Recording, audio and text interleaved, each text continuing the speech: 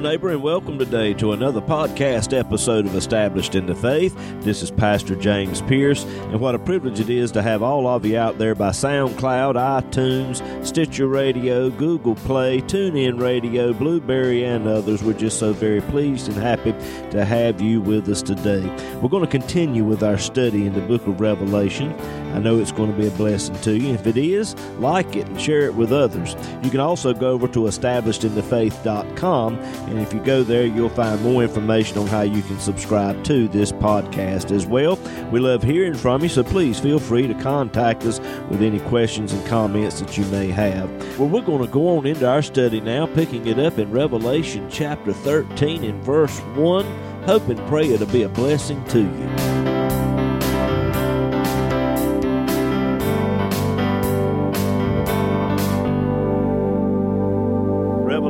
Chapter 13 is where we're at tonight in your Bibles. Revelation chapter 13. And we're going to begin with the first verse. Revelation 13, verse 1. John said, I stood upon the sand of the sea and saw a beast rise up out of the sea, having 7 heads and 10 horns, and upon his horns 10 crowns, and upon his heads the name of blasphemy.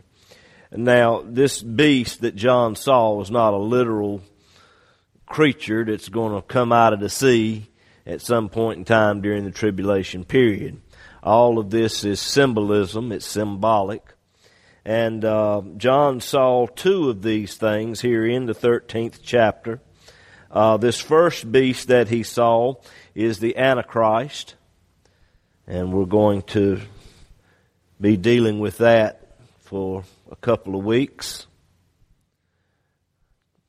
A couple of weeks may turn into a couple of months, just however the Lord leads. The second beast that is mentioned here in this chapter is down in verse 11, and that is the false prophet. And we'll deal with him sometime next year. You never know. Just keeping it real. But tonight we're going to take a look at the rise of the Antichrist. We've touched on some of this before, but I want to kind of pull what we've studied in the past, bring it up to what we're looking at here. If you will, turn to 2 Thessalonians chapter 2. I want to show you some things there. 2 Thessalonians chapter 2.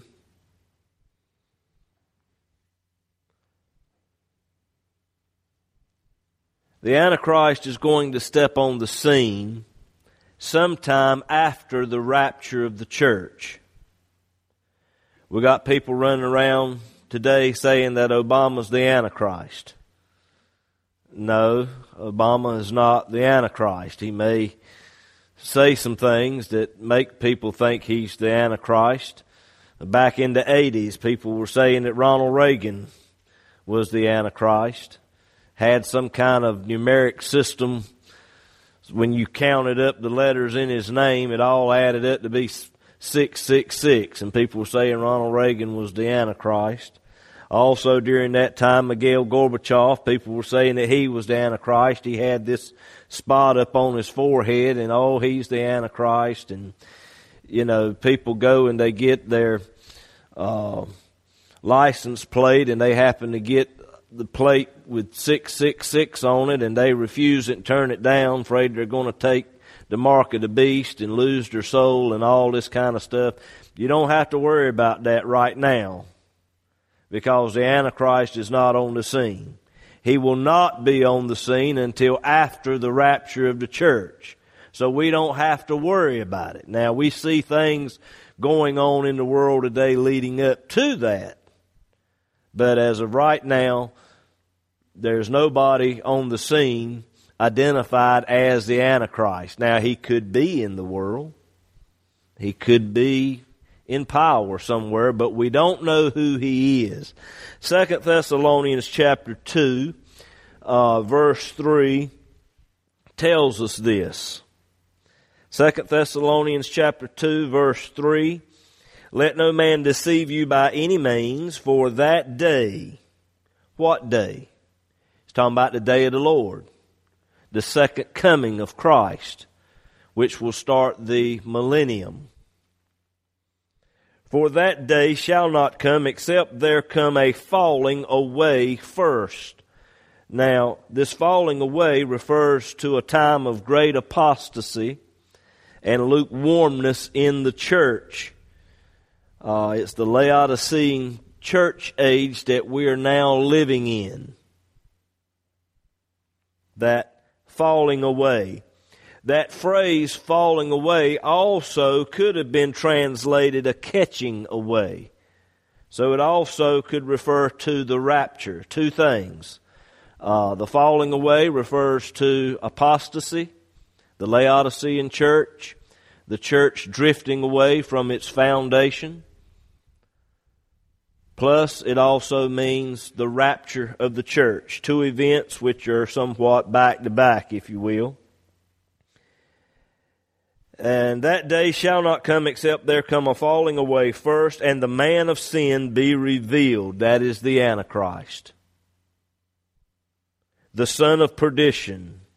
Verse 4, who opposeth and exalteth himself above all that is called God, or that is worshipped, so that he as God sitteth in the temple of God, showing himself that he is God. Now this is talking about the midpoint of the tribulation period, when the Antichrist will break his 7-year peace pact with Israel, and he'll take over the temple that'll be rebuilt sometime in the future. All right, verse 5, Paul said, remember ye not that when I was yet with you, I told you these things? And now you know what withholdeth, that he might be revealed in his time. For the mystery of iniquity doth already work.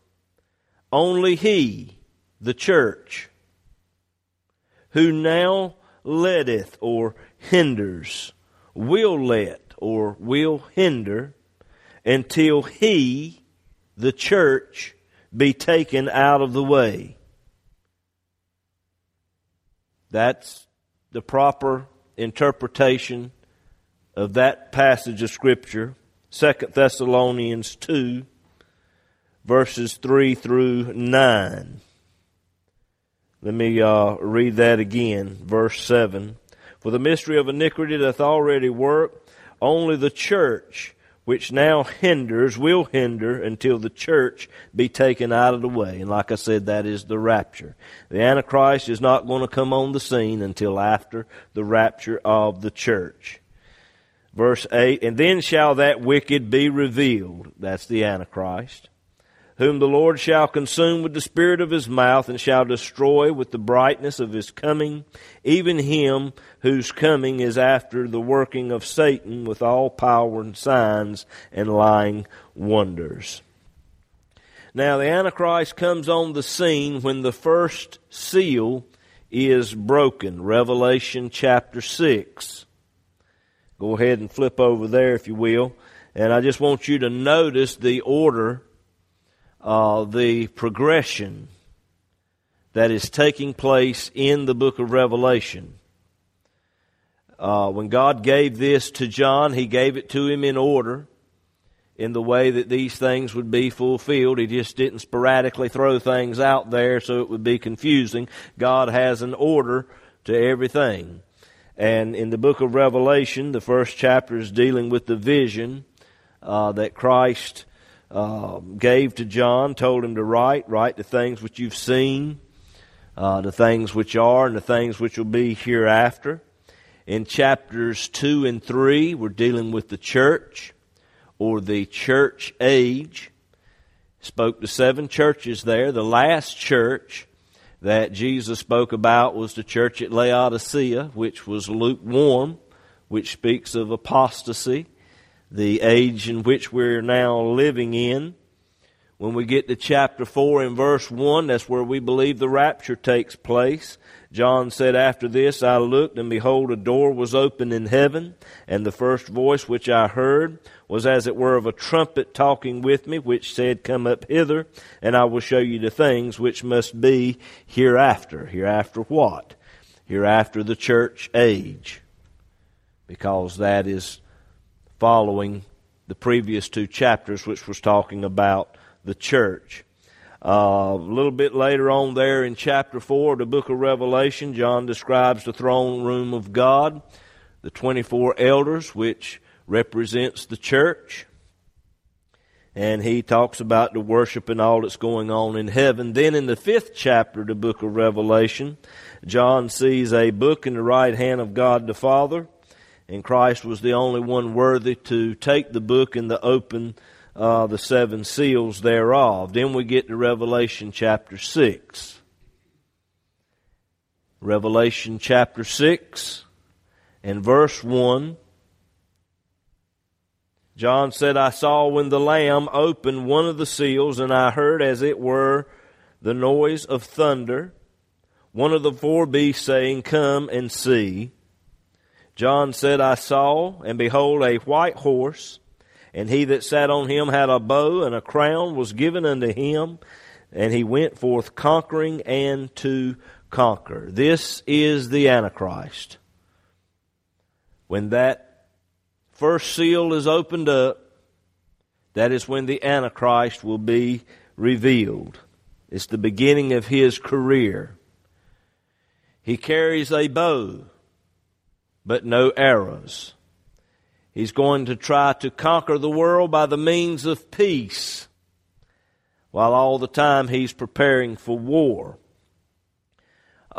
If you will, turn to Daniel chapter 9. Daniel chapter 9.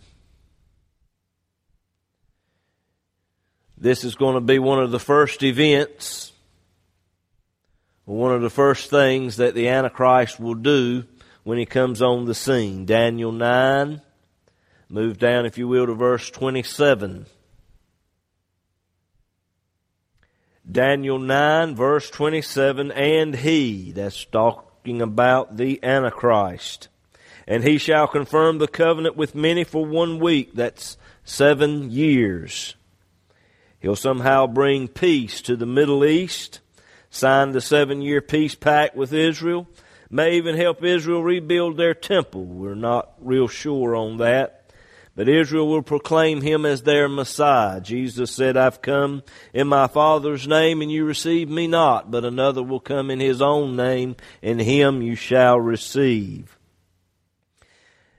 Daniel 9:27, "And he shall confirm the covenant with many for 1 week, and in the midst of the week he shall cause the sacrifice and the oblation to cease." At the midpoint of the tribulation period, that's 3.5 years, he will turn on Israel and try to destroy them, breaking that contract. He'll stop all the sacrifices in the temple, and then he will set up the temple and use it as his headquarters for the last 3.5 years. Daniel went on to say, "For the overspreading of abominations he shall make it desolate." This is the abomination of desolation that Jesus talked about in Matthew chapter 24. And of course we've looked at all of that. Now, for the past couple of weeks, we've been talking about the 7th trumpet judgment. And that is where Satan is cast out of heaven. And he's not too happy about that. He's angry, and he knows that he has but a short time to win the age-old conflict that he started way back in the eons of the past, whenever that was. He knows he has but a short time, and at this time, at the midpoint of the tribulation period, when Antichrist breaks that peace pact and Satan is cast out of heaven, Satan, his fallen angels, and demon spirits are going to empower the Antichrist unlike any other human being in history. That is why in Revelation 13 and verse 1, the Bible refers to him as a beast. In Revelation 6, In verse 2, he's a person riding upon a white horse. He comes trying to conquer the world by the means of peace. But 3.5 years after he steps on the scene, all the powers of darkness backing him 100%, he's going to do whatever it takes. And the Bible calls him a beast. John said, Revelation 13, verse 1 again, I stood upon the sand of the sea and saw a beast rise up out of the sea. Now, the word beast, the original Greek word there is therion, and it means a wild, venomous, dangerous animal. And the Antichrist will be very dangerous because, like I said, all the powers of darkness will be behind him. John said, I saw this beast rise up out of the sea. Notice that terminology. This could be the Mediterranean Sea because the countries that are under his control will be in this general area. But the sea mostly refers to a sea of people. If you will, turn to Revelation chapter 17.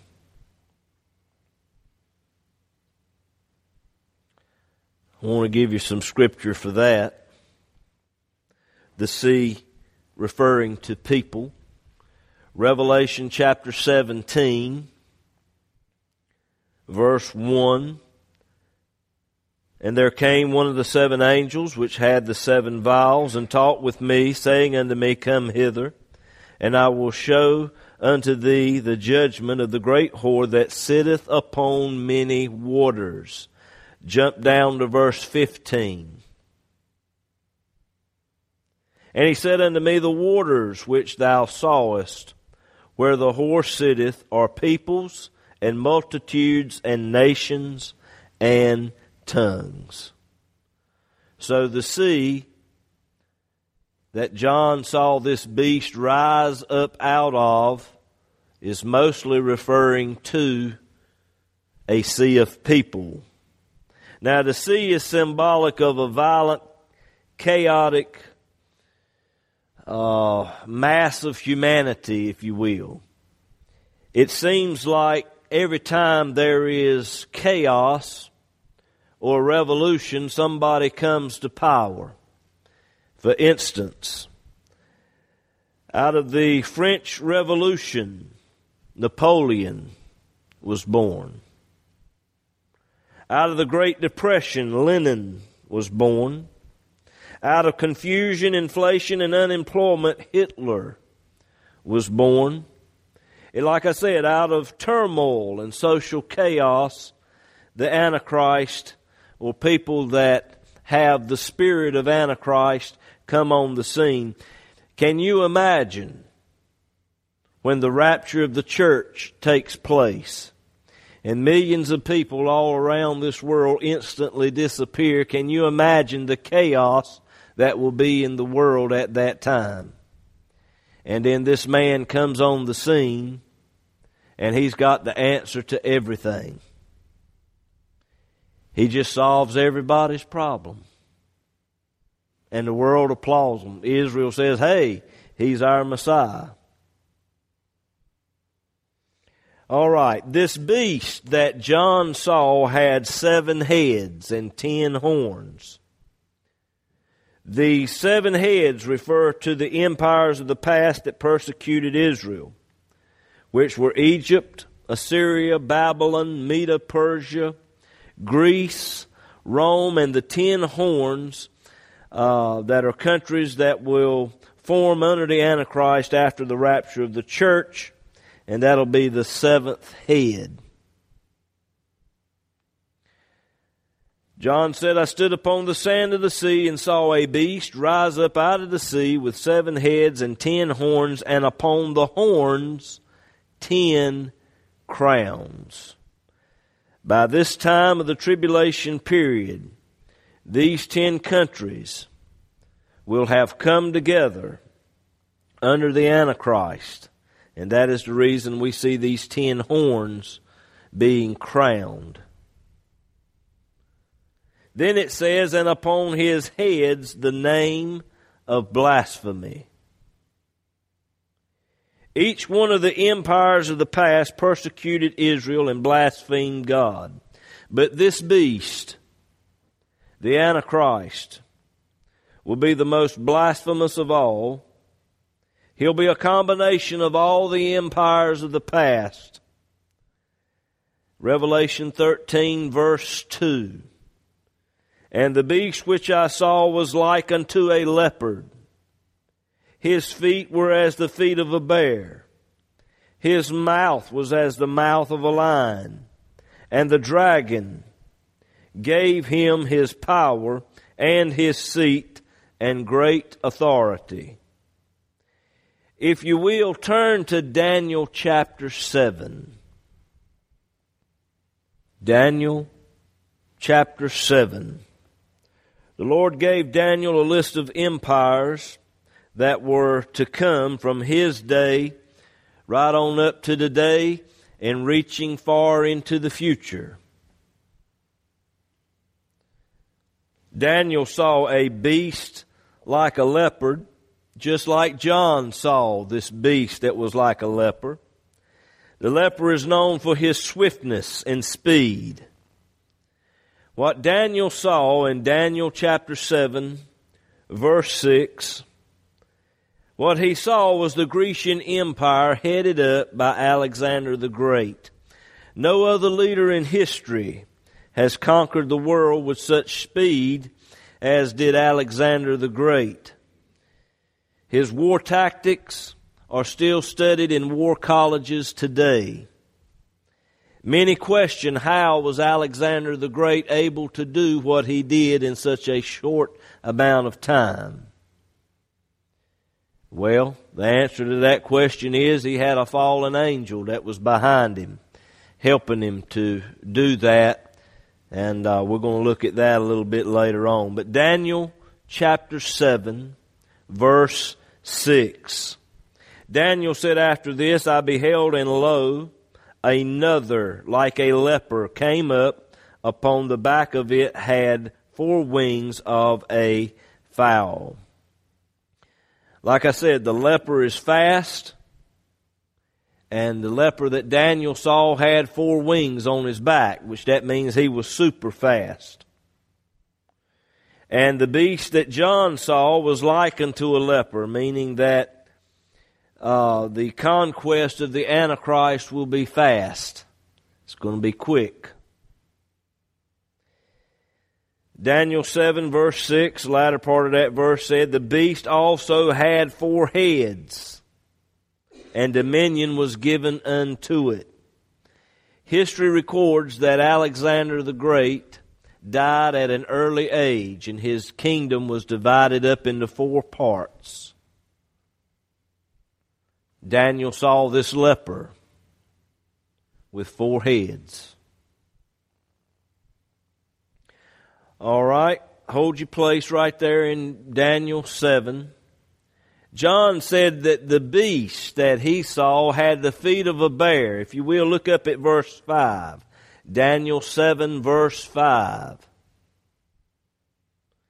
Daniel said, and behold, another beast, a second like to a bear.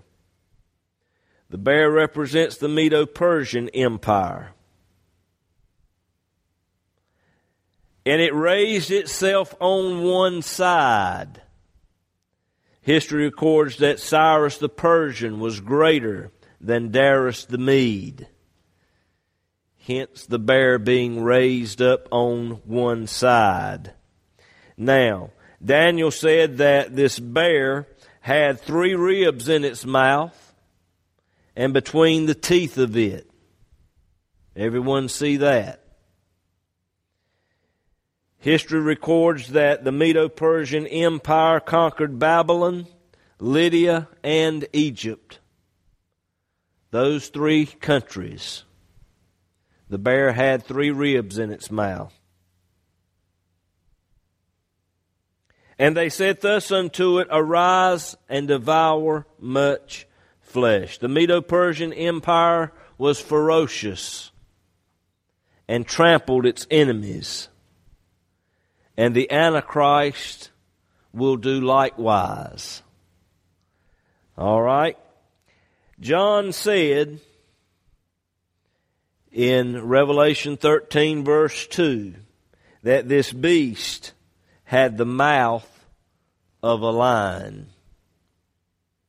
That represents the finesse, grandeur, and pomp of the Babylonian Empire. The Antichrist will have a mouth speaking great things, and many will applaud this man, saying that he is the one that's going to lead us out. He's the one that's going to lead us through. But whatever men call him, God calls him a beast, because the dragon gave him his power, his seat, and great authority.